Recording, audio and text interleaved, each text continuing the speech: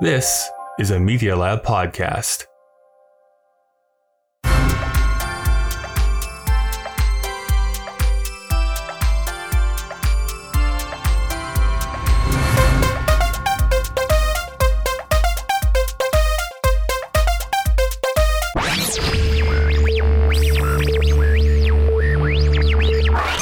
Welcome to Kyle and Dave versus the Machine. My name is Kyle. And I'm confused, Kyle. And I'm the Machine. This is a podcast where a sentient machine is forcing us each season to watch movies from a specific year. This is 1982, the year we're talking about this season, in order to prevent it from starting the apocalypse. The machine still threatens our lives if we don't review the films it asks us to, although we do tend to talk about the ideas of the movie rather than the movie itself. And today, even though we're forever in blue jeans, we're talking about Dead Men Don't Wear Plaid.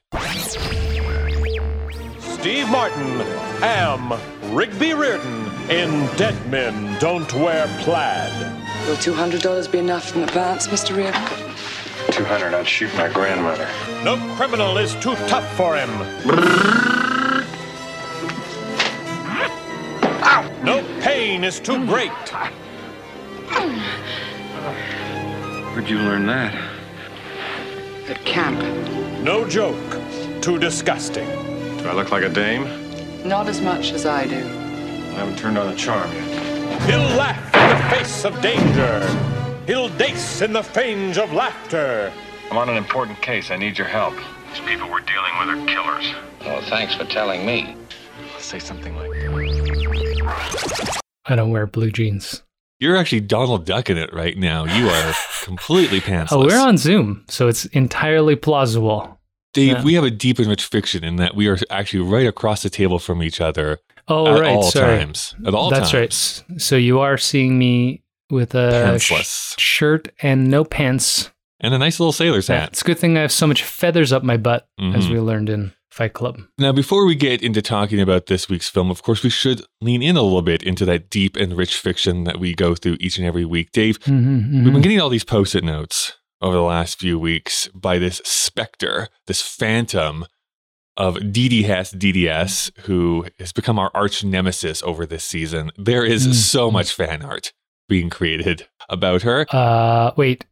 Fan art that she sent in?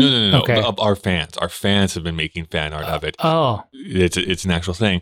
But did you see this recent note that she left for us? oh yeah. It's illegible. Mhm. Can you Well, read it it for says, me? Meet me in the squared circle in 2 weeks. What does Oh. that mean? Squared circle.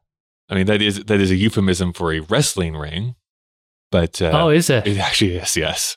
Oh, The wow. squared circle. It's a good thing you're here, because no one else in the world would get that. No, everyone knows that. But okay, Dave, you pretend that you don't know anything. I think the facade is wearing itself thin. How does a squared circle mean a wrestling ring? Because it's a Is circle. that in the actually a ri- thing? It is. It literally is a thing. It literally is a thing. Oh my god. If I don't know where the origination of that phrase comes from, my assumption, but a boxing ring is a square, but because you're wrestling inside a boxing ring, and a ring, of course, is also a circle, then you call it a squared circle. Okay. That's what I'm guessing. Sure. I don't know. I have literally no idea. Yeah, I'll give that to you. Why don't they call the UFC the octagonal circle? There was some feedback that was sent in to us from last week. We Great. talked about Dragon Lord last week, the 1982 Jackie Chan film. And we probably Yes. talked about the movie itself for 10 minutes inside of that episode. if you, that's probably a little unfair. We probably talked about it for a little bit longer, but we 12 minutes. We did Yeah. get into the weeds a bit about how to rate films. I'm collating some of the responses that people are sending in here. We'll get into that over the next few weeks. There's two things, though, that people gave me feedback on that I'm going to read out here to you, Dave.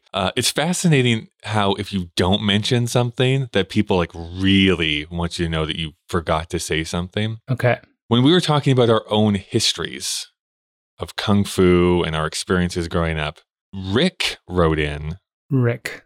and I'm paraphrasing because he sent in a lot, but it's like, did neither of you wow. watch the TV show Kung Fu in Ugh. the early to Oh, mid yeah, 90s? Yeah. No, the answer is no. Yeah. And or I don't acknowledge David Carradine for getting a job for being more white. But okay. As far as David Carradine goes, and he continues on, and or the Kill Bill franchise. It seems this was an obvious miss when you were talking about your relationship with Kung Fu movies, is what Rick wrote in saying. Okay. I did watch a ton of that Kung Fu TV show. There was the original show, I think, that aired in the 70s, and then there was like The Return of Kung Fu.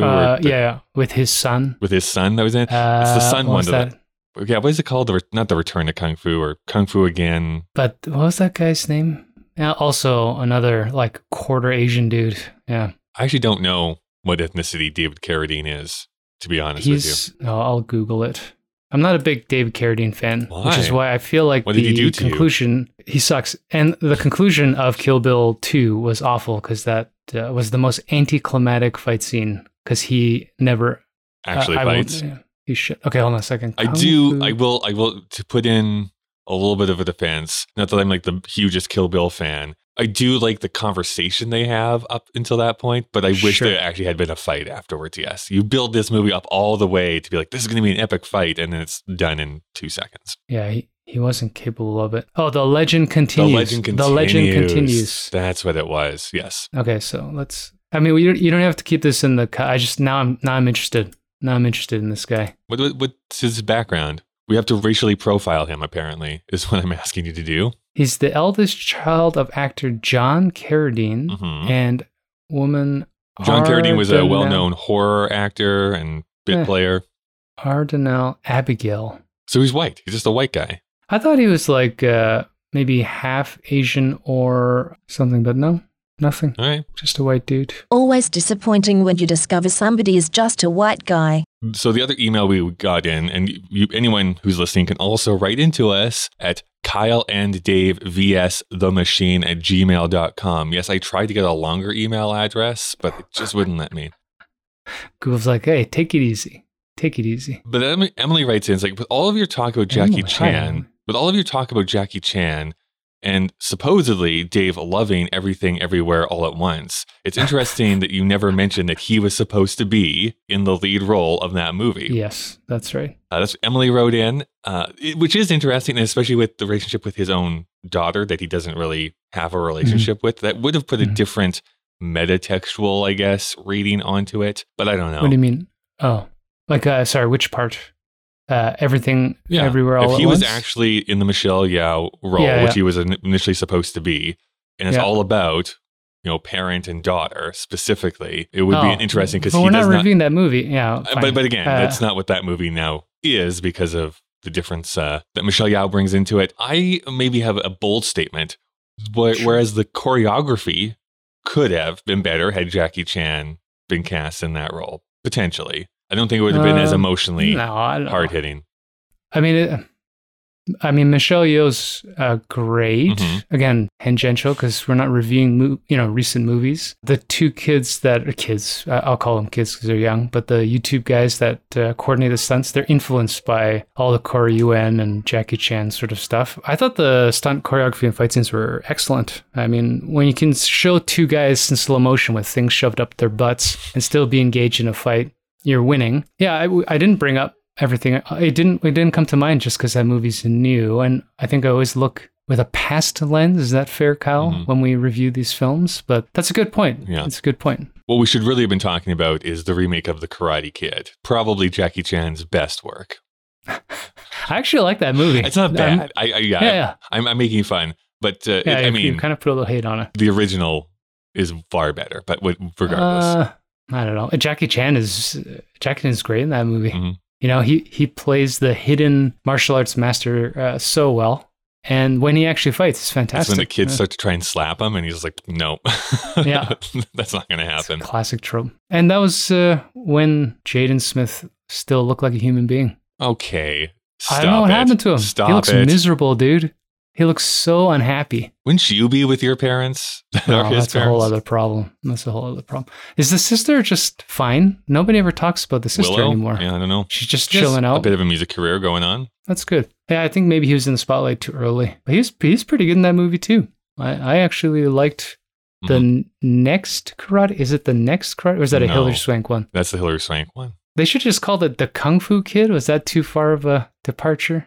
Okay, talking about your batshit opinion. Kyle's freaking out. Talking about your batshit opinion about how the name of a movie instantly makes it a good or bad movie that you said last week, verbatim, as what you said. So technically, yes, that one with Jaden Smith should be called the Kung Fu Kid because there is no karate that ever happens in that movie whatsoever. Yes. The next karate? No. What was it called? Who cares? We're just too far off the mark. The Hilary Swank one is called The Next Karate Kid. The one with Jaden Smith is just called The Karate Kid. Oh, they just use the same name? They use the same exact name. The Next Karate Kid with Hilary Swank is unwatchable. It is bad.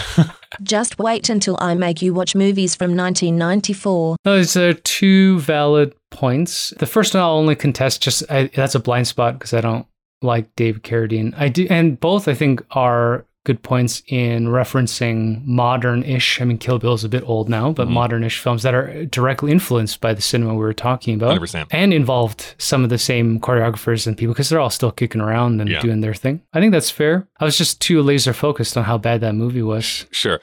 Here's the thing I forgot to ask you, though, to wrap up. Incensed again. Yeah.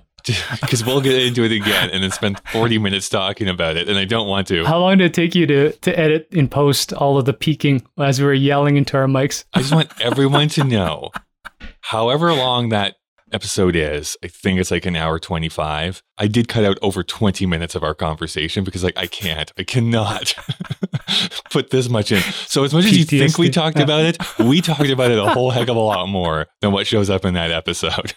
We're passionate, Kyle. Passionate. Anyways, what I was going to ask you is that as far as like modern day, because I'm totally outside of knowing what's going on currently in like Hong Kong / Chinese cinema. Oh, I don't know either. Mm-hmm. Like, who is the modern day Jackie Chan? I think it's diffused too much. I mean, Donnie Yen is still, in my mind, the premier name, and he's pretty old too. I mean, he's essentially a contemporary of Jet Li. They're only 5 or 10 years apart as far as debuting. So I don't hear names. And I think it's a lot like pop music. I think the cinema style has changed a lot. You don't get people who are marquee stars anymore. There's too many. Even like when Ong Bak came out and that blew up martial arts films because that movie's fucking insane. That's an amazing film. Even Tony Jaa didn't really make it. Yeah, right? he was good. He was, I think, popular for 3 years. I mean, this is a white guy saying, but I only heard his name over and over again for like 3-4 years at most. But he fell into that thing where they typecast him. They just tried to make the same movie in different clothing. And then that guy that was in The Raid. Oh my gosh. Shit. I used to know how to say his name and now I'm totally blanking. Which, by the way, The Raid is one of my favorite films of all time. Like, I love... So you can't get enough of the shaky cam. But, it's good. Guess. Raid is good. Raid 2 is okay. Yeah. But, I mean, I saw a couple of Donnie Yen titles. I think that's the problem with martial arts cinema. So even aside from the North Americanization of how to use cameras, it's become very violent and it's become very bloody. And I think and gory. And I think maybe it's losing its mass appeal. Like, I'm not in Hong Kong. I mean, the other problem, too, is Hong Kong cinema is now China cinema. And we don't really see how that's been developing. I think they're going through their own growing pains and cultural, redefinitions. So there's definitely a reductionist attitude of being like, well, all movies are propaganda of some kind. That being said, we see that here. A lot of the Chinese cinema that I hear that breaks through is very much propaganda filmmaking, I find. I mean, we know that to be the case here. Oh, yeah.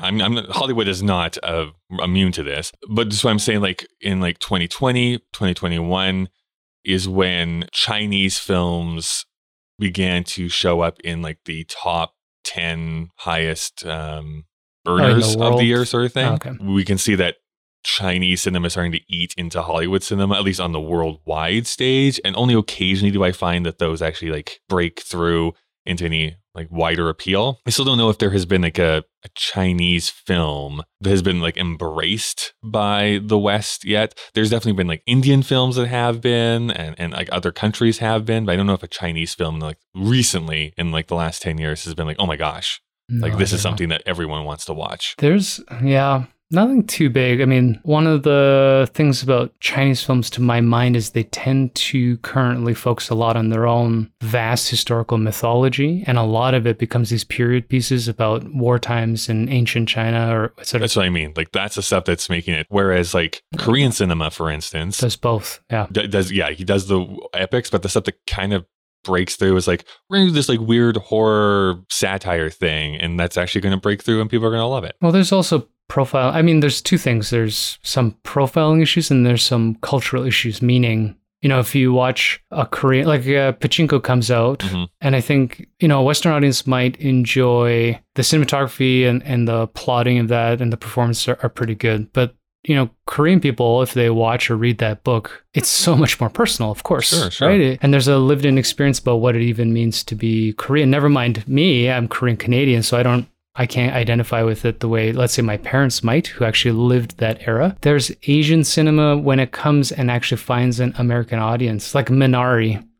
It's really, you could put white people in that movie and it would still work. I think the better option is Parasite. Well, if you want to talk about Parasite, of course. Is the big one that blew up. Parasite's the same thing. You know, it's about capitalist culture more than it is about anything particularly Korean. What's fascinating about that film specifically is how much, I guess, I learned at the time, because there were so many articles that came out like, yeah, there's like the broad strokes that anyone in any country can basically understand and be resonant with. And then like, here's all the very specific Korean references that are just going to go over most people's heads. I'm like, oh, that's really fascinating.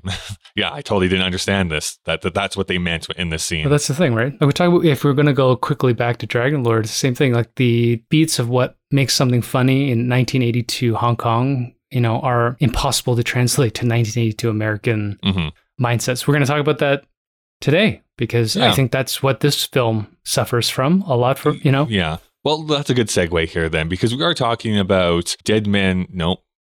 Dead Men Don't Wear Plaid. Is this do we just name the film? We've been recording for 20 minutes. Yeah, that's fine. Don't worry about it. Don't worry about it, Dave. So we probably should go through some of our history with some of the people involved. So first off, history of Steve Martin. If you are a Patreon supporter, you have heard kind of our history with Steve Martin in our Bowfinger episode, because we did a Bowfinger bonus. That should have been in the main season, shouldn't it have been? It probably should have been in retrospect. But we needed to talk about Idle Hands just so much more than Bowfinger.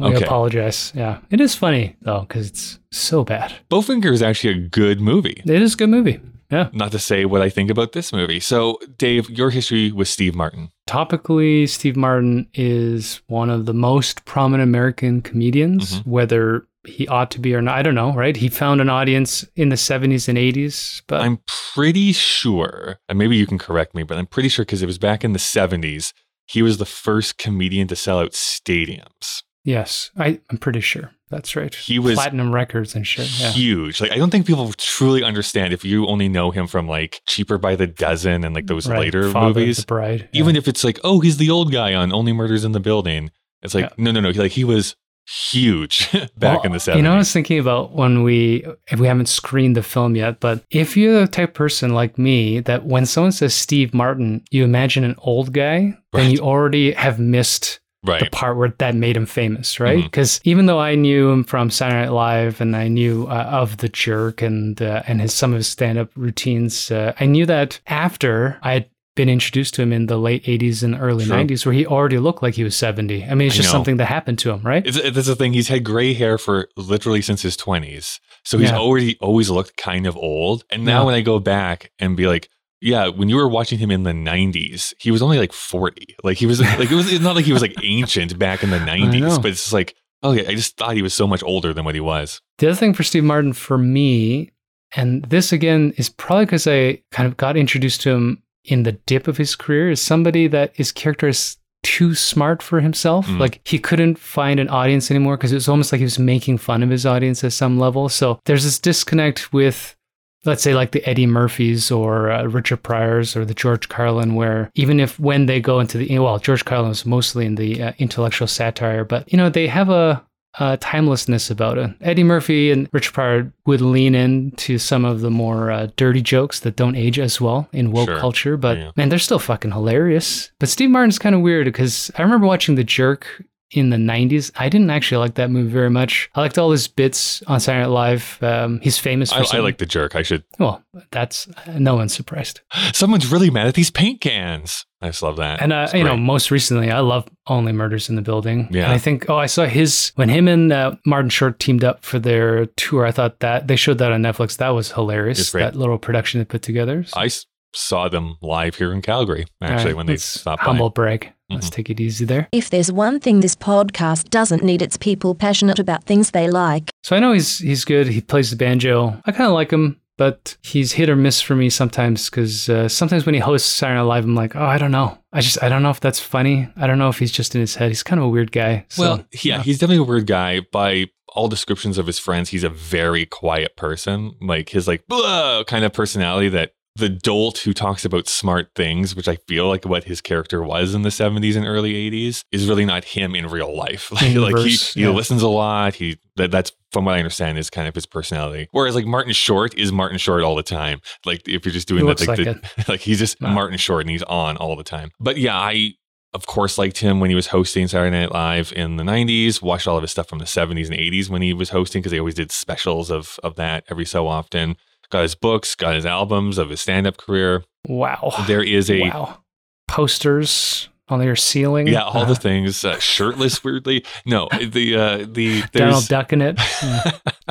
There is this semi-famous skit that he does on Saturday Night Live in the 90s, where it's just him in a chair. It's the Christmas episode. And he's like, if I have one Christmas wish this holiday season, it would be, and anyway, he launches off into this thing where he's also altruistic, and then slowly it turns into being like, I just want all this stuff for me. I had that memorized. I literally had that entire speech memorized. I could do it from memory. I can't do that anymore. I can get again, no one's surprised. A fifth of it kind of here and there. So I was in Steve Martin. That was a weird way to phrase that. In a Freudian reading, I think there's something important there. I was in Steve Martin. I got kind of disillusioned a little bit, I think, past 2001-ish. He was doing some interesting independent work, Novocaine and Shop Girl and all this other kind of stuff. So that was kind of interesting. I actually saw one of his late plays that he wrote in the 90s, which is actually pretty good. But I've always really enjoyed his comedic sensibilities. And what I mean by that is that there's always this kind of highbrow subject matter that he's talking about. As an example, that play that I went and saw is called Picasso at the Le Panagile, which is basically this fake meeting between Picasso and Einstein, and has this these jokes about art at that time and theories that Einstein had, relativity, all that kind of stuff, but would also not be above making a fart joke. And I don't know, I just always where there's that mashup of those two things. It's we're doing some highbrow stuff, but we can undercut this too a little bit and be a little bit vulgar about it. Maybe I shouldn't use this example necessarily, but that's what Shakespeare is all about too. It's this really great comedic stuff based on character, and also we're going to talk about how people shit. And that's the two things that you kind of balance inside of a great Shakespeare play. Long story short, was a big fan of Steve Martin. And then kind of the 2000s happened. I felt he became pretty irrelevant, which was too bad. Then he released his memoir, which is pretty good. And honestly, to be really honest, the Only Murders in the Building was such a shock to me. I was this is really well written, conceived, funny, and it is created by him. There's other writers, of course, but it was conceived and developed by him. And so it's this career resurgence as he enters his 80s that I'm excited to see, because it's this is the Steve Martin again that I truly, truly love. Isn't afraid to be silly, but is also kind of smart in how everything is working together. Yeah, he's aware of what he's doing. But when you have something like that, it becomes hit or miss whether the audience can be in on the joke that he's laughing at or with. He can be polarizing, I think. But all comedians are. Well, this is a hard thing. Comedy is the hardest thing to remain relevant or to hold up over time. I can't understand, because he does to mug every so often. And again, you're either going to like that or you're not going to like that. I think that's true for We'll find out soon enough. Sure. Yeah. I mean, it's kind of the same thing for Jerry Lewis, right? Some people find that absolutely grating and unfunny. And some people, the French, think it's the funniest thing in the world. So I think he's awful. How about Carl Reiner? Any history with Carl Reiner? I mean, Ocean's 11, of course. His most important work, Ocean's 11. Mel Brooks stuff. I mean, he's got such a recognizable face, but to be honest, he's not somebody that I know a lot about personally. I'm sure as we dig into it that it'll turn out he's been involved in so many things. But I think his biggest mark was definitely on television. Maybe save for The Jerk. I honestly think The Jerk is really the only film that has any cultural, relevance. I was going to say relevance, but just like awareness. You look at every other movie he's basically directed, it's like, well, maybe Oh God, maybe. Some people will recognize that with George Burns. Not me. Not this person. It had 2 sequels, Dave. I mean, it had a series. The one where George Burns is God? Yes. Why have I watched that? Because it was on CTV every Sunday for 50 years. That's why you've seen that movie. Regardless. The guy's born old. Yeah, exactly, right. Regardless, I think Carl Reiner, best known for his television work, he was in that fabled writer's room for Sid Caesar. So Mel Brooks, Neil Simon, Woody Allen, Carl Reiner, like they were all working together and like they all went on to have these huge, long careers. Like, would that room be funny or annoying? Probably both. Well, with Neil Simon, I'm definitely going to say annoying. I'm sorry to throw people under the bus, but I'm going to say that's probably what's going to happen. And then Woody was like, we're in the corner. And that wow. Sorry. Could you give that to me again? Perfect impression of Woody Allen. Wow. But then would go on. He created and wrote for the Dick Van Dyke Show. And then, he did some collaborations with Mel Brooks. My parents had the recording of the 2,000-Year-Old Man, which is like their best known comedy routine. It's been updated. There was a book about it. There's a children's book written about it. Like that routine has been like carried through for like decades sort of thing. So I was familiar with that. His son, Rob Reiner, of course, would be on All in the Family and then, of course, be a film director himself. So there's been like this long, long history that he's had, definitely. Nepotism. Yeah, a little bit of nepotism. But I find great. One of my favorite all-time things, I think it was Jerry Seinfeld who did Cars Getting Coffee, Comedians in Cars Getting Coffee. Yeah. And he had Mel Brooks on and they're like, do you want to stop at Carl's house? And then like half the episode is just him and Carl like going back and forth and Jerry's trying to butt in. He's like, whatever. And they're just like going back and forth. You can't cut it to 2 old men talking. It's just not going to work. It's just never going to work. Especially when Jeopardy is on because they're like, I don't think that's the right answer. Let me tell you why. I've never put that together, but now that we say Carl and Rob Reiner does look like Carl Reiner. Sure does. Just a fatter version of him. Mm-hmm. Interesting. Huh. Rob Reiner is one of those examples, weirdly enough, of like, the first half of his career is like banger after banger, and he just falls off a cliff and never recovers. Like, I don't know why. I don't know what happened. It's hard to be relevant. I don't know. We're in this weird crux. There's something happening with the world, Kyle. It's falling apart. So that's great. And that's why we would like you to help support us on Patreon. I think the most important thing that people can do now is help us, lonely podcasters, make you this content. You. Yeah. Do you have any history with this movie at all? No. I mean, I'll find out that I do, but I've never heard of this film now. I've even heard more about the next movie, which is also a movie that most people have never heard of, which is The Man with Two Brains. That at least sounds familiar. Yeah. Like I know more about that movie than I've ever heard about this movie in my entire life, which I think is what's so surprising. Is like, wait, Carl Reiner directed, Steve Martin starring. Why have I never heard of this movie before? Maybe we'll find out. Maybe we'll find out why we've never heard of this movie before. So let's do that, Dave. Well, let's go and take a little bit of a break. We'll go and thank some sponsors. And then when we return, we'll be talking about, let me just check this again, Dead Men Don't Wear Plaid. I don't know why I keep forgetting the name of this movie. I mean, you selected it. The machine selected it. Do you think you could solve a murder if it happened in your building? I'm just trying to think of the last time that happened. Was that useful to the police? Yeah, you kind of just like jumped on their backs and tried to steer the physically, literally. Physically jumped on their backs and tried to. They came knocking on the door and they're like, "Have you seen? Take me with you, spider monkey." You jumped on their backs. I'm like, "This is how we're going to do this investigation." Well, we didn't have a podcast yet, Kyle. But if we had another murder, there hasn't been. That is why you can no longer fly. So you're not able to leave the country.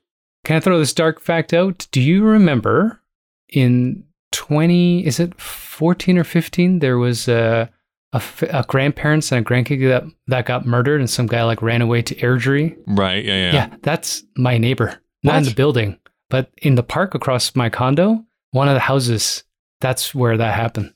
Oh, fun. But we came home one day and there's police everywhere. They were doing door knocking in our condo.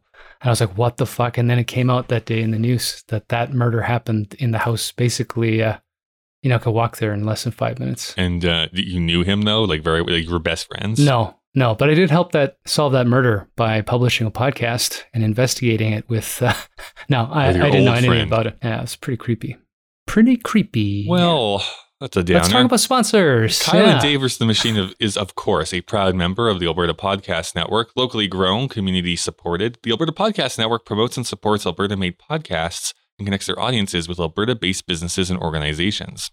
This episode of Kyle and Dave vs. the Machine is brought to you by Alberta Blue Cross. Even if you're a busy business owner with more meetings than hours in a day, you are calm and collected when your group benefits plan is taken care of by Alberta Blue Cross. Your employees can manage their own health, dental, life, and disability coverage online anytime on any device, making it easier for them and for you. To learn more and explore your options, head on over to ab.bluecross.ca. I like being cool, calm, and collected. Yeah, that 3 adjectives that have never been applied to me. Wow. It's just like turning, we had a Freudian slip earlier, and now we're going to full-on therapy. Our second sponsor is PodPower. Our second sponsor is PodPower. They make it possible to amplify the voices of Albertan and Alberta podcasters, as usual, Edmontonian ones, because their sponsor is is it their sponsor or their collaborator? Edmonton Community Foundation. Title sponsor. They want us to give a PodPower shout out to Book Women. Book Women is a podcast about editing, publishing, and writing Indigenous stories. 3 Métis librarians representing nations from across the homeland aim to inspire Indigenous peoples to share their stories in whatever form that they enjoy. Guests including Indigenous storytellers from diverse mediums like podcasting, burlesque, books, comics, social media, films, music, and everything in between. You can listen and find out more at bookwomenpodcast.ca. All right, Dave, we have sat down and watched this movie, Dead Men Don't Wear Plaid. So let's envision a scenario here. We are strolling in to watch a live theater piece. A Live big, theater. brash musical has just opened. You, of course. A musical. Yeah. Okay. I am, of course, in a faded tan onesie. You, of course, have decided to dress up with a top hat, tails, all of them plaid. And the usher who's taking us to our seats, you have a cane, you're swinging it, you're twirling it around. Ivory handle? No, because we do like elephants in this fiction. And the usher who's taking us to our seats is like, you know what? I've recently just heard of this movie starring Steve Martin called Dead Men Don't Wear Plaid. Do you know what the plot is of that movie? Do you two strangers who have never met before know of this film? I'm asking everyone, but you look like two dopes who might know about this. You definitely know about Steve Martin. Dave, what would you say to that, usher? Be like, back off, back away. I don't know, Kyle, is there a plot? Yeah, there is. Is there? Tangential, but there is. But is there? There's an excuse to do a certain technical feat in this movie, which then becomes a plot. All right. I would focus. I would say this is a film where Steve Martin and Carl Reiner thought it would be fun to cut him into other movies. Mm-hmm. That's it. Because the rest of it doesn't make any fucking sense, Kyle. Okay. I mean, I think you're being a little overblown with that. I mean, he is investigating a murder and trying to figure out who did it and all that kind of stuff. But like, all right. And it is a comedy. We should be very clear. It is structured. Is it? Okay, Dave, stop it. Stop it. Yes, it is a comedy film. It's very clearly. Shouldn't I have laughed? Okay. There is one scene that I died laughing. You texted me about it, and laughing. We're gonna have to analyze that too because it wasn't funny. Oh my God, it's so funny. Okay, but it's the only thing that is. Anyways, Dave, what did you think about the movie? I think I've expressed it pretty clearly. You know what? I think I didn't enjoy watching this, but I didn't hate it. I was just bored. Yeah, and it is a boring movie.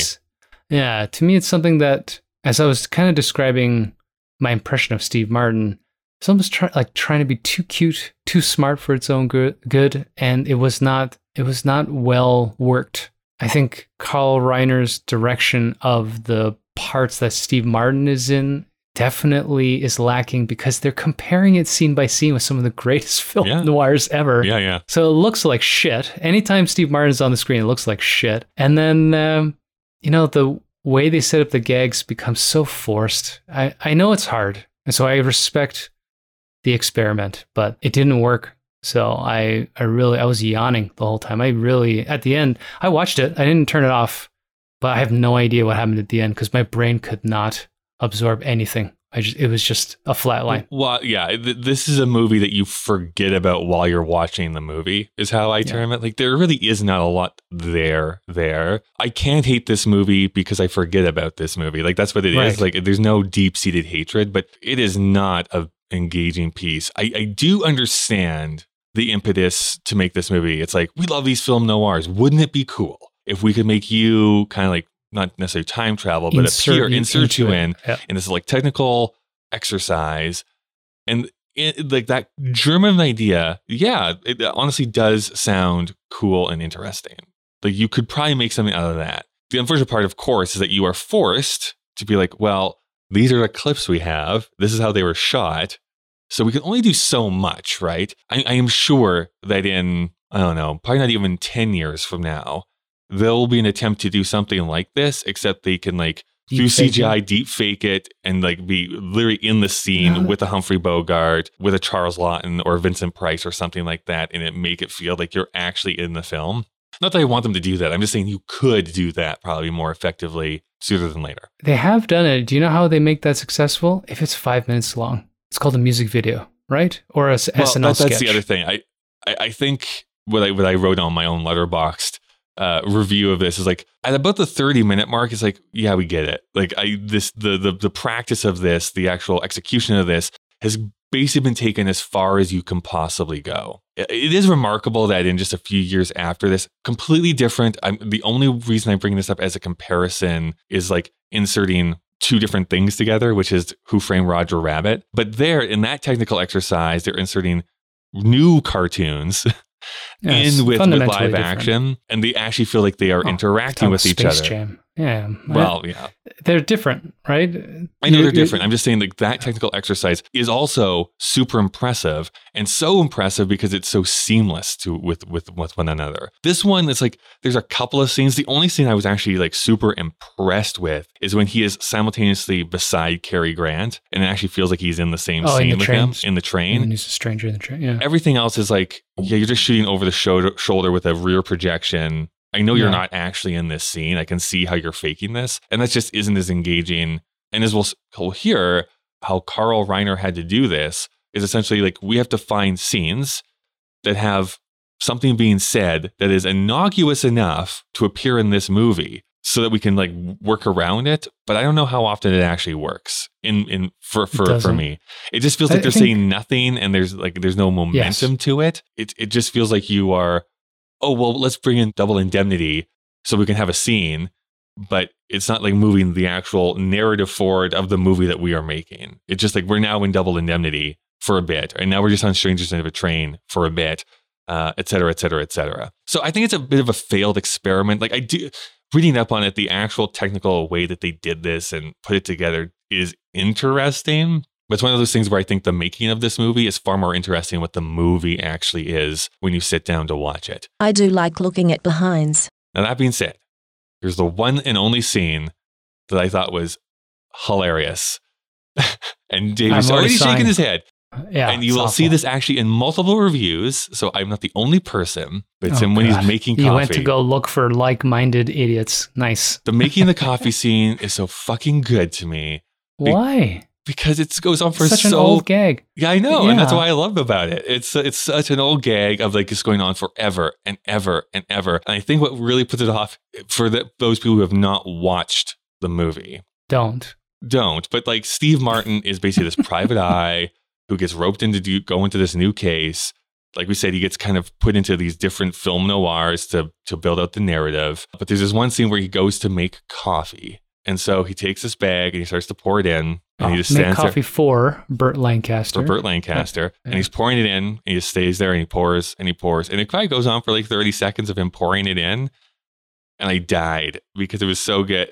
But I think why would that make you laugh out loud? Dave, it is there's this thing called the comedy rule of thirds, right? Where like you say something once, it's funny. You say it again later on, it's not funny. And then the third time you say it again, it actually becomes funny again. This is the comedy rule of 30 seconds, I think is what they call it, or the comedy rule of length, which is if you do the same thing repeatedly, it goes from funny to not funny to funny again. The best examples, again, if you're a Simpsons fan, is Sideshow Bob stepping on the rakes, which goes on for 30 seconds as well, where he starts smacked in the face, makes a little noise, turns around, gets smacked in the face. And it goes on for so long that it goes like from funny to unfunny to funny again. And I think this is an example of that. And because I love the fact that he eventually pours out the entire bag of coffee, but he stops every so often, looks in it, and he keeps pouring it in, where you could have just like literally just dumped the coffee in at once. That's what makes it funny, is how stupid and ridiculous it is. It's the only scene, it's literally the only scene in the film that works for me. It's literally the only scene that made me laugh. I feel like, I wouldn't wish this upon our listeners,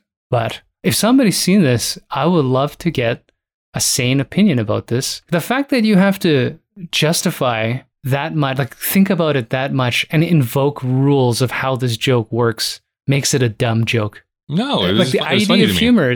It's awful. I don't know. I was groaning. I don't know, Kyle. You're allowed to laugh at whatever you want to laugh about, but God, Kyle, you're giving this movie credit. It's awful. Comedy is the hardest thing because it's either you find it funny or you don't. I can give you every justification under the sun and you'll be like, nope, I didn't laugh, so I don't care. The part that I kind of laughed, I inadvertently actually just watched Double Indemnity, and it stuck out to me. You know those Strike Anywhere matches? Mm-hmm. That's such it's its own trope where, you either have a lighter or a match or something, because everybody smokes all the time in the 30s, 40s, 50s, 60s, 70s, 80s, and generally into the 90s before we started worrying about the health, and then, only marginally see people smoking cigarettes anymore. But anyways, one of the opening scenes when the bombshell comes in the office and he flicks the match on, I'm like, oh, I know this. And then that was the end. Then the lights turned off. Well, that's the other thing too. As soon as he started grabbing her boobs, and I was like, come on. I do like all the ornate voiceover that you get in a lot of those noirs. I think they do a good job there. The other one I kind of cracked a smile at is that he goes into the hotel room number 2 and he says that the room smelled like the number on the door, which I thought was, and that's kind of a clever little joke here. I have to be honest about things that are even though it did not work for me, this movie, I could envision someone who is so in to the film noir genre, has seen every film noir ever made, that there could probably be a lot of value that they get out of this because of the scenes that he is going into, but also probably commentary that I might just not pick up on, because I've seen 2 of the movies, honestly, that he goes into. So I'm not don't have the biggest knowledge of every single one that he is being a part of. I feel like there might be some in-jokes going on that I'm just not picking up on.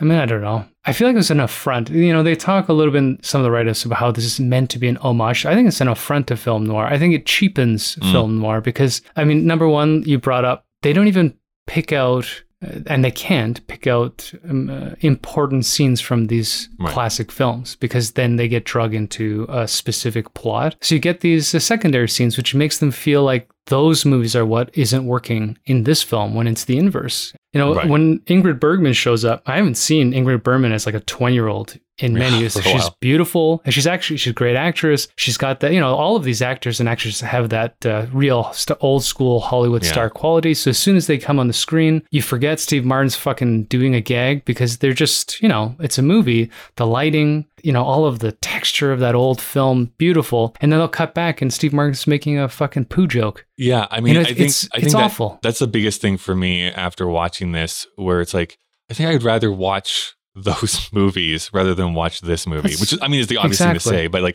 every time he's in a scene, I'm actually, I kind of just want to watch Double Indemnity. I actually kind of just want to watch Strangers on a Train. I kind of just want to watch the one the very final one where he's going through the crowd after Vincent Price. God, what is that one called? Oh, yeah. Anyways, that one looks fun. I want to watch that movie because that looks like something I would enjoy. When the dummy falls down the stairs. I was forgetting it as I was watching it. This is why I was quipping that there's no plot. They work so hard to try to interweave individual 2-minute scenes from, 16 films? 17 films? 16. For what? Right. Other than to show how smart they are. And this is, I think, the problem. This is why I think Steve Martin lost an audience, is that he comes off very arrogant in this, and he plays these characters that are very arrogant. And when it doesn't work, you just don't want to look at his fucking arrogant face. When it works, it's funny because like the rake joke, someone's punching him in it. I think that's why Only Murders in the Building works so much better, because he spends a lot more time at the butt end of a lot of those jokes. Sure. Whereas something like this, he's so smarmy and the story doesn't make any sense. And it's hard to want to watch the story continue. It's actually kind of like his smarminess. I don't know. I like that persona of Steve Martin, so I can't be 100% with you there. Although I ultimately agree with your take on this movie. He does come across as a little bit too important for the film. The other thing about those films, though, again, I'm going to make the comparison to Who Framed Roger Rabbit for just this one reason, which is because in that movie they were using Warner Brothers characters and Disney characters. There was this long contract where they had to appear on screen for exactly the same amount of time, which is why in that movie you have Mickey Mouse and Bugs Bunny literally on screen at the same time. They never cut away to them individually. They have to be on there at the same time. And in this one, it is 4 or 5 different studios they had to ask for the rights for. So this was a huge thing of like contracts and getting the right clips. This is why I'm guessing this is hard to find a stream specifically, because after studios have been bought out by different studios, like the rights to this film must be like a nightmare to try and figure out like who has the right to portray this. Not that I think you should hunt so much to find this movie, but I'm just saying it's probably part of the reason why you can't find it is just because of the rights issues. Yeah, just pay for Criterion and watch the films themselves. Yeah, 100%. That's what I would recommend people to do. Take a look at those 16 films. You can see it on the Wikipedia page for this movie. It shows you all 16 films that are referenced. Go and watch all those movies. I think you'll have a better time. I just love the philosophy and aesthetic of film noir too much. Yeah. And I find this like that I would respect is, the thought experiment. Like, wouldn't it be cool if, and then get so upset with the execution because it's actually not possible. It's frustrating to watch. I feel like other people have done something similar where they've interwoven themselves into a lot less films, but have used clips or found ways to put that together and more successfully. That's the other thing I was going to say. Like, what this really reminded me of when Billy Crystal hosted the Oscars in the 90s, his last 4, maybe 5 appearances as host, he always did this. He always did this package of him appearing in the intro. And it was good and funny. Why? Because it was 5 minutes. Yeah. He was just boom, boom, boom. We're done. We make our little jokes and now we're into the show. And in this one, it's like, yeah, I get the joke. Or it's not even a joke most of the time. It's just like, you're just in this scene, kind of reacting, occasionally making a quip. And none of them were particularly funny. But again, this makes it sound like I hated this movie. And it's just more like, I'm never going to think about this movie ever again. Yeah. I'm never going to think about this movie ever again in my life. I think that's the biggest problem. So, without moving away from how I think Carl Reiner was the wrong director visually for this and how Steve Martin comes off as an asshole, if the jokes had landed or they had found a way to set him up into each of those weird, ambiguous scenarios where he could actually pull something out of it, even if they were disjointed and the plot itself didn't make sense. It could be like we were talking about with Woody Allen and Bananas. The movie itself is not good, but there are parts that would genuinely make you laugh because he was a good comedic writer. This didn't have that. And for whatever failed on Steve Martin's part or the writer's part, if they actually had a joke, it was always the lowest brow stuff. It was a shit joke, a boob joke, something to do with sex or something. There's nothing to connect to the film noir idea. Yeah, I think it feels like they got so enamored by the idea of being in noirs, which again is fun, that they forgot to be like, oh, we should actually have a story to go along with this or something that we want to comment on. I mean, I guess that's what I'm kind of missing here a little bit is just, okay, we're going to do this film noir and go into these actual film noirs, but are we commenting on this or are we talking about the changing nature of Hollywood? Are we talking about how any type of take? I mean, there's really no take to this other than he's appearing in all these classic noir films and that's about it. Just wanted to say that he could do it. Yeah. And that's what makes it obnoxious. Which is the worst because I pride myself on being the most obnoxious in the room. Well, there's a couple other things I think we should talk about, but before we do, let's get into some of this backstory. So this movie was released on May 21st, 1982. It's rated 3.3 on Letterboxd, has a 6.8 on IMDb, a 67 on Metacritic, and on Rotten Tomatoes, from 26 critics, it has a 77%, and from 10,000 plus users, it has a 72%. 72. I know, it's pretty high. Available on DVD and Blu-ray, and you can currently purchase it on iTunes. At least here in Canada, you can. Its budget was $9 million, and it would go on to make $18 million at the box office, which is, if converted for inflation, $54 million of today's dollars. Its plot description is film noir parody with a detective uncovering a sinister plot. Characters from real noirs appear as scenes from various films are intercut. It's not even proper grammar, but whatever. That is the official plot description for this movie. It makes sense, though, for what this movie turned out to be. It's a perfect description of it. It didn't make any sense. Well, Dave, now is the time that we play everybody's favorite game. Guess that tag. This is when I get to don my handsome blazer, pick up the long Bob Barker microphone, and you have to guess what the tagline to this movie actually was. When you go into a movie theater, of course, you see that row of posters of upcoming films, and you're like, Thor, Love and Thunder. What witty quip might be on this poster to entice me to watch Chris Hemsworth's butt? Probably a dick joke, if I know Taika Waititi. But anyways. My ass is Thor. So, is the one of these is the actual tagline. The other are two that are completely made up by me. So, is it the prime suspect is laughter? Is it laugh or I'll blow your lips off? Or the crime of the century is solved and the comedy of the year? God, I don't know. I hate them all. No offense, Kyle. Let's go with one. What was one again? The prime suspect is laughter? Sure. Incorrect. The right answer is number 2. Laugh or I'll blow your lips off. Really? Yeah. I'm guessing that is a reference what does that to mean? I'm guessing it's a reference to a famous line that I'm not understanding. That's my guess. Blow your lips off? Is that a thing? Because they even do that here too, right? They do that famous, like, you know how to whistle, don't you? Put your lips together and blow. But they say something else. They invert it anyways. They do a run on that famous line. Oh, God. Is it over? Can we turn off the mics now, or do we still have to talk about? The stars Steve Martin as Rigby Riordan, Rachel Ward as Juliet Forrest, and Carl Reiner as Field Marshal von Kluck. Dave, anything you want to say about any of these actors that we haven't already said? Not really. Oh, no, we talked about Steve Martin at length in 2 episodes. The only thing I wanted to bring up, I forgot to just quick. The Dick Van Dyke Show was supposed to be Carl Reiner's show, but the producers didn't think he'd make it. Right. So he got put to the side. And the 2 other fun facts of the Dick Van Dyke Show. I know you say and claim that you've never heard the term jump the shark before, but the Dick Van Dyke Show is considered to be one of the very few shows that never did, that always stayed good, according to that website. And secondly, his wife in that, of course, is Mary Tyler Moore and the Dick Van Dyke Show. She would make her own TV show, The Mary Tyler Moore Show. And when she starts that show, she had... in the pilot, initially, it was that she had divorced her husband to move to the new city. And test audiences got really upset that she had divorced Dick Van Dyke, is what they thought that meant. So they had to say that. So they had to change it to, he died.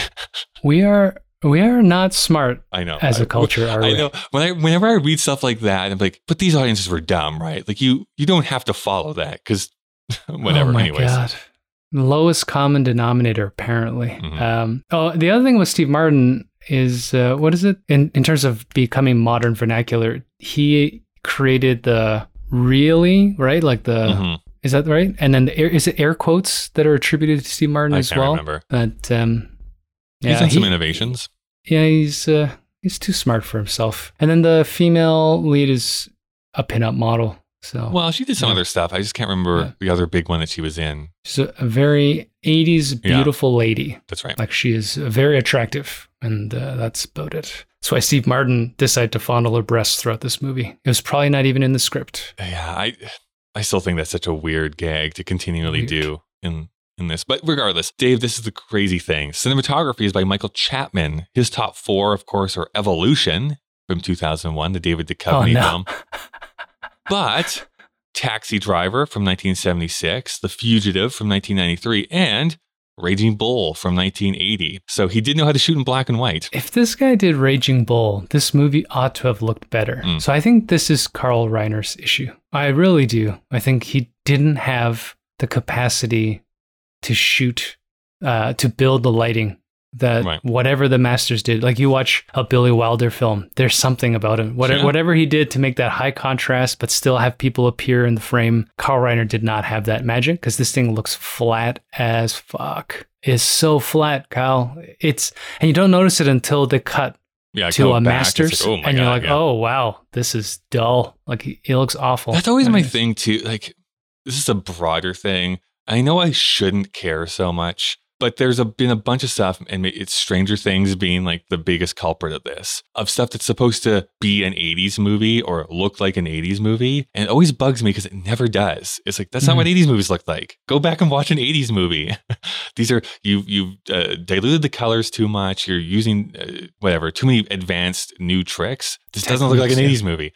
Anyways, that's me being weird. And I don't think it's that weird. I think that there's a difference between being inspired by something and doing a callback. And I think that if this had just been a neo-noir film, and they shot it the way they shot it, nobody would notice. But if you're going to put them side by side, like if you're going to shoot Super 8 and then J.J. Abrams is going to put a Spielberg film inside that film, you're going to be like, what is going on? J.J. Abrams, your camera's better, but dude, it's not E.T. Like there's a difference. There's a textural difference. Yeah, there's a huge difference if you've shot a movie and then just with a filter made it black and white and then put it next to a Billy Wilder film. And you're like, there's a big difference that's going on there. And not to be too much, of a technical purist. We don't know. We don't know if it's how it's preserved. We don't even know if what we see is what people saw in the theaters. I have no idea. I mean, it was physically reproduced. Well, they didn't see in color back then. So that is I'm just saying, film stocks and different projectors and all that kind of stuff. But from what's been preserved, the way I still,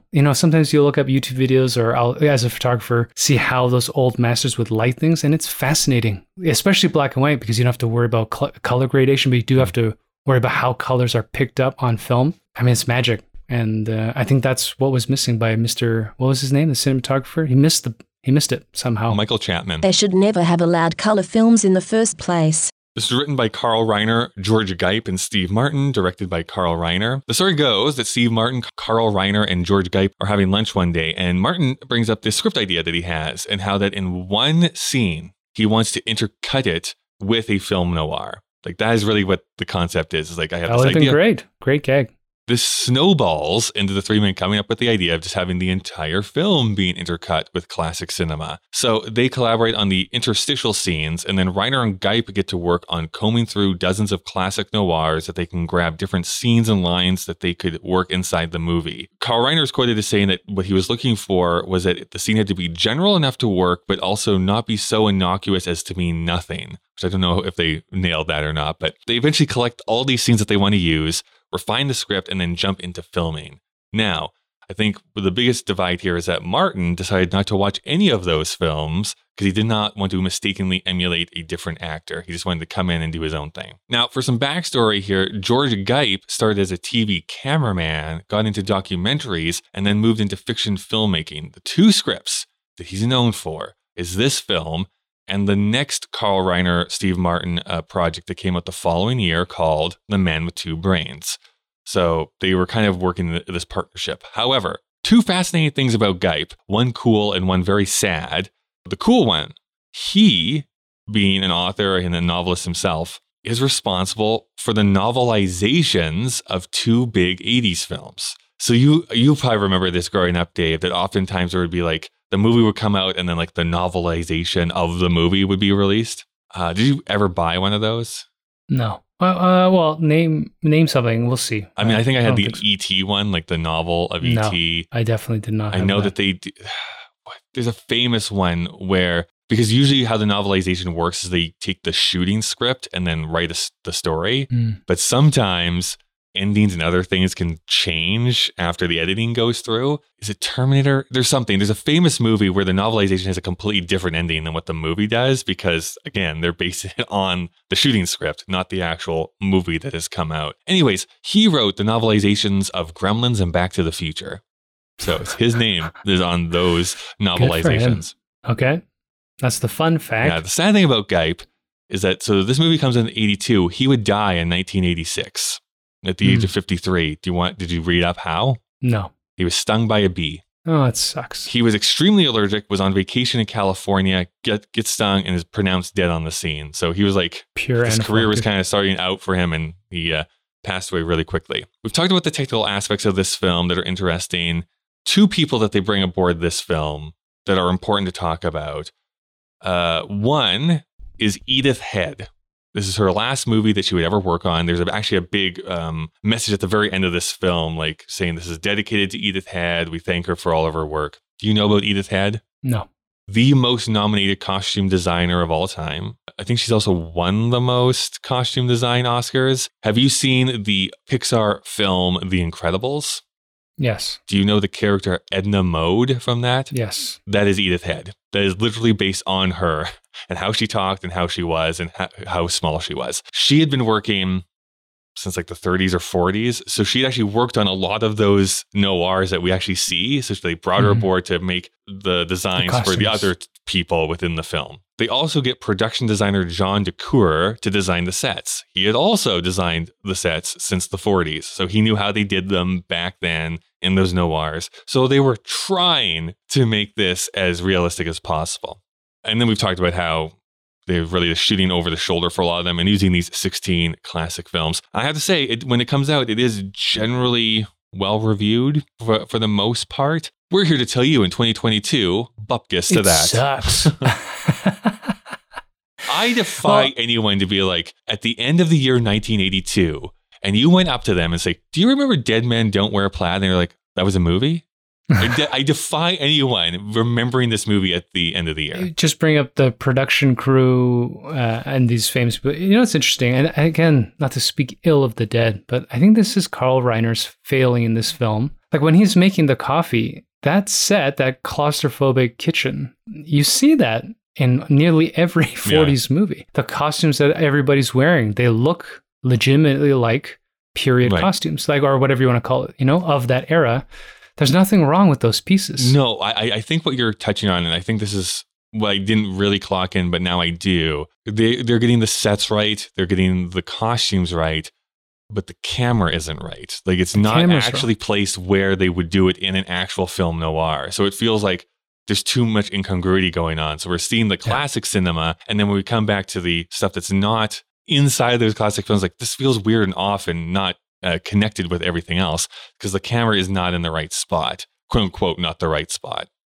Yeah, there's something, and maybe that's what separates the genius directors and the camera and, you know, DPs or whatever from the everyday. I have no idea because both you and I don't actually make films, so I don't know how much the director weighs in on this. But even if Carl Reiner had, you know, obviously grew up loving all these films, they're coded in his brain because, you know, when he thinks of film noir, he's going to think of a certain way to light something. It just did not translate in Steve Martin's scenes. So I don't know how to fix that problem. You know, maybe it's the film stock. Maybe they just don't have that old school stuff anymore. You know, I have no idea, but yeah, it was flat. Low contrast. Too little contrast was the biggest criticism against you two when you first started this show. Honestly, there's only one last thing that I wanted to bring up. So there's that recurring joke of when they mention the cleaning lady that he goes insane and starts choking them, right? Awful. Do you know that this is a reference to something as well? No. This is referred to as the slowly I turned vaudeville routine. So like the Three Stooges had done this. Abbott and Costello had done this. I think, what did they say? Like Lucille Ball. Thank you. I was going to say Lucy Ricardo. I'm like, that's her character name. That's not her actual name. But like all of them have done like variations on this. And the whole concept is like someone's retelling a story and starting to get more and more agitated. And then the person they're telling it to says a word that triggers them. And then they either choke them out or slap them or whatever. I'm only bringing it up because it's something that they return to again and again in this film, which feels like it should be a better payoff. But I don't know. It just... Well, it's like sucking the bullet out. I mean, they're just tired jokes. So the first sucking the bullet out, I was like, okay, fine. They kind of returned to that well one too many times for me. The rule of thirds, whatever, right? I forgot to bring up with Steve Martin and just bringing up this idea of being too smart for himself is that, he studied philosophy and he studied academically before turning to comedy. And so in some of his quotes, I mean, you might know better because you read the book. He has a very over-intellectualized and over-rational approach to comedy. Like he's intentionally so he'll take this idea of a recurring action, but make it something so violent and so over the top that he's giggling, but I'm not. The first time he starts choking this woman, you're like, what the fuck just happened? I know. The second time it happens, you're like, why is this happening again? I know. The hard part about this is that we are looking at this from a 2022 context, right? And I think people are just much more attuned and aware about not just violence against women, but how that is communicated in films and stuff like that. Like when that first happens in the movie, where is this movie going? I only thought he was going to kill this woman. I'm like, I thought this was a comedy. I thought this was supposed to be something that was funny. It just is overly aggressive. And I think it's not that I don't think that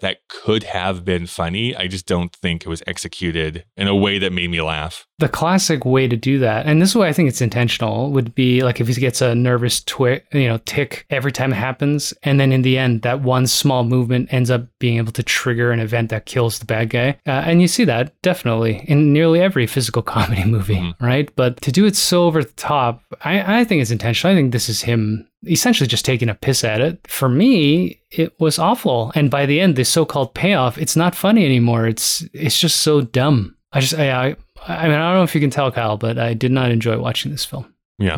And I can't even say I didn't enjoy watching it because I did not feel like it was seeping into my brain at all as I was watching it. It was like, well, there's things happening. This is technically a movie that I am watching.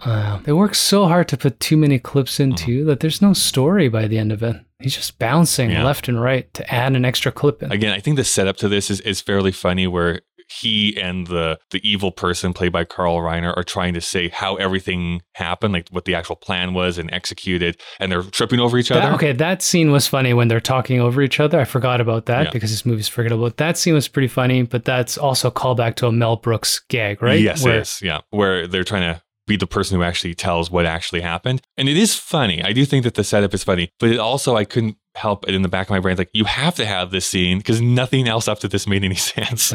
Like, you have to actually say what was happening because nothing actually interrelated to one another. We're done here. All right. Well, the machine has said that we do have to wrap things up. So it's time to get into Critics' Choice. This is the part of the show where we discover what the critics thought at the time this movie was released. Here's the interesting thing. Pauline Kael did review this movie. Roger Ebert didn't. So I got this Fernando F. Croce from Cinepassion to be the Roger Ebert stand-in this week. And he writes, a parlor trick, but the kind and inquisitive jester making his way through the ghost of cinema's past that gets Godard at the Moviola to put histories together. What? Film noir provides the found footage. Steve Martin's Seamus cavorts through its classic scenes as they're stitched together to a mock potboiler about Nazi spies and kidnapped cheesemakers. Richard Ward is the sultry client. Philip Marlowe himself, Humphrey Bogart out of The Big Sleep, is the assistant. The hero rummages through an office looking for clues, and in walks Alan Ladd from This Gun for Hire. Later, there's booze money for Ray Milland in The Lost Weekend, and a bottomless pan of Java for Burt Lancaster and The Killers. Since Barbara Stanwyck had already turned up in a clip from Sorry Wrong Number, Martin dons the double indemnity wig and is pounced on by Fred McMurray. For this editing experiment, Carl Reiner gets Michael Chapman's cinematography to approximate the genre's smoke and shadows, and avails himself of Edith Head's pinstripe suits and Miklos Rose's strings. Martin's anti-femme fatale lament deserves to be quoted in full. They reach down your throat and grab your heart, pull it out and throw it on the floor, step on it with their high heels, spit on it, shove it in the oven, and cook the shit out of it. Then they slice it into little pieces, slam it on a hunk of toast, and serve it to you and expect you to say, thanks, honey, it was delicious. The denouement brings Reiner's Preminger impression and Rennie Stintoni's rendition of Pedro Armendáriz's and brings it to the 80s. Promises a sequel with nudity, but never happens. I don't get most of those references and I feel like a bad movie watcher, but still. Why? You're not. The guy's pretentious and an asshole. What the fuck was that? It's just like this movie. It tried so hard to be something and ended up being nothing. Well, There's no way that review actually makes any English sense. I have no idea. Well, you can thank Fernando F. Croce from Cinepassion when you see him next time. What was that? What were they trying to say? They're saying that they liked it? Yeah, they liked it because of all this cool symbology of having all these people in the same movie.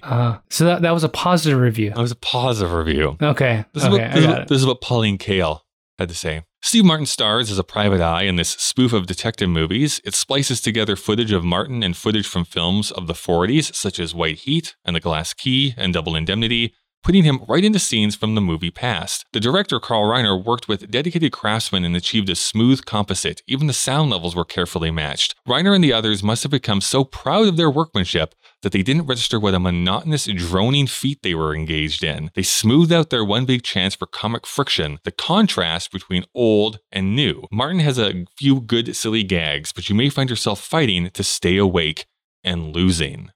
Thank you. I do agree with Pauline Kael this week. I don't actually normally, but this week I actually do agree with her. I think she's spot on. All right, Dave, does this hold up? She's back too. We haven't heard from her in a while. It's been a while. It's been a few weeks. She did not like the big muscle-bound man, so she didn't review a lot of those movies. Dave, we ask this every week. Does this hold up, and is it still culturally relevant? No. Yeah. No, but do go and watch those old movies that they're referencing. I think that is your better use of time. Yeah, absolutely. If you love film, you need to be getting some film noir in. And if you have Criterion, they're not all black and white. They've got a whole series of Technicolor ones. Mm-hmm. And my call always, Niagara is fucking fantastic. But I just watched Double Indemnity. There's so many good films that you don't need these people trying to... I mean, are they honoring it or parodying it? You just don't know. I just don't know. This is awesome. This is kind of in a way. I don't think it fully does this, but in a way, it is similar to many what they call like meta musicals. So musicals that know that they're musicals, and what always rubs me a little the wrong way for most of those is like, aren't musicals stupid? Like that's kind of what the subtext is, and it always drives me nuts. Like no. You can make fun, of course, but it's like, you're still a musical yourself. So are you saying that you are bad? And it always takes me out of it. And in this movie, it's kind of a similar thing. It's like, aren't these noirs kind of stupid and silly? And it's like, well, then why am I watching this if this is stupid and silly? Yeah. If I love noir, I'll hate this movie. And if I hate noir, I won't understand it. So it's really not, right? It's not meant for anybody. No one is what we're trying to say. Anyways. It's for themselves. We do need to rate this film, but before we do, that is what Dave and I thought. What do you think? You can send any feedback to kyleanddave@vsthemachine@gmail.com. You can also find us on Twitter or Instagram with the handle KDVSTM. We also release videos onto our YouTube channel, so we're almost up to 100 subscribers over there. You can be our 100th, perhaps, if you go over there now. If you want to see the entire list of films that we've watched and the ratings we've given, you can go to our Letterboxd page, letterboxd.com/KDVSTM. And if you want to support us monetarily so that we can continue doing this podcast and not usher in the next apocalypse, you can go to our Patreon page. There is a link in the show notes of this episode. You can support for as low as $1 a month. Something that you can do for absolutely free is to leave a rating and review on whatever app you use for podcasts. So let's get to rating this movie. Dave, what are you going to give Dead Men Don't Wear Plaid out of 5? By the way, even though they do say that phrase in this movie, apparently it was explained even more so in a scene that was cut from the film. So just so you know. Yeah. I mean, the title doesn't make any sense. I don't know, Kyle. It's hard. I want to give this a pretty low rating, but like you said, is it because it was bad or because it was boring? That's a tough one, man. That's a tough one. I think I'm going to go with a 2. I feel like it should be a lower, but there are some bits that are fine, I guess. I don't know. Okay. Yeah. Well, Dave, weirdly, we're exactly the same this week. It feels like we're back in 1999, where we basically give the same rating to every movie that we talked about, except for South Park. So this is going to average out to a 2 for the same reasons you're saying. It's more boring than it is like absolutely bad, but there's no world in which I will consciously choose to watch this film ever again. So it ties with one movie. Do you think this is better or worse than The World According to Garp? Worse. Yeah, because at least the World According to Garp has John Lithgow in it. So at least there's something in that movie to enjoy. It's like they have 3 actors that we like in principle. It was just set up incorrectly in our opinion, I think. Yeah. You know, it's not even like the story was going to be an outright failure. It was just shot, I think, in the incorrect tone. This thing's just, it's like masturbating. There's just 3 guys sitting there jerking each other off in a fucking restaurant. Oh, that made me go and watch this movie. It's like masturbating? Okay, well, it's not even like Pink Narcissus. I mean, they can do better than this. They can do better.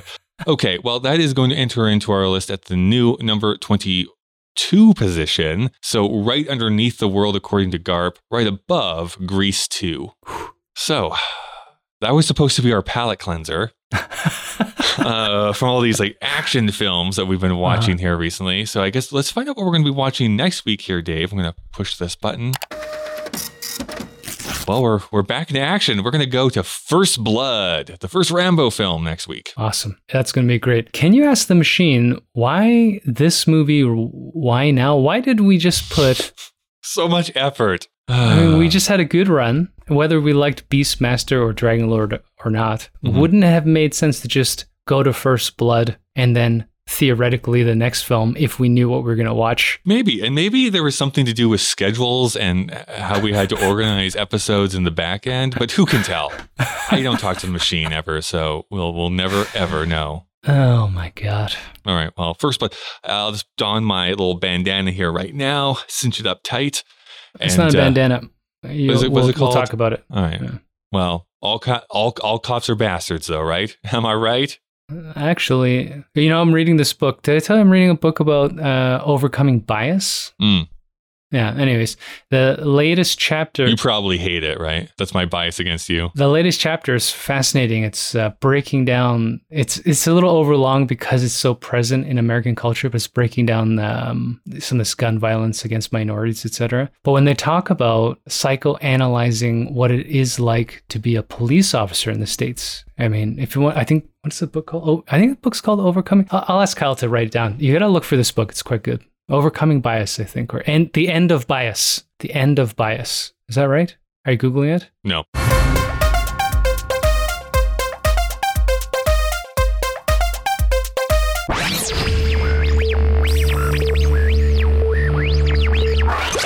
I do like looking at behinds.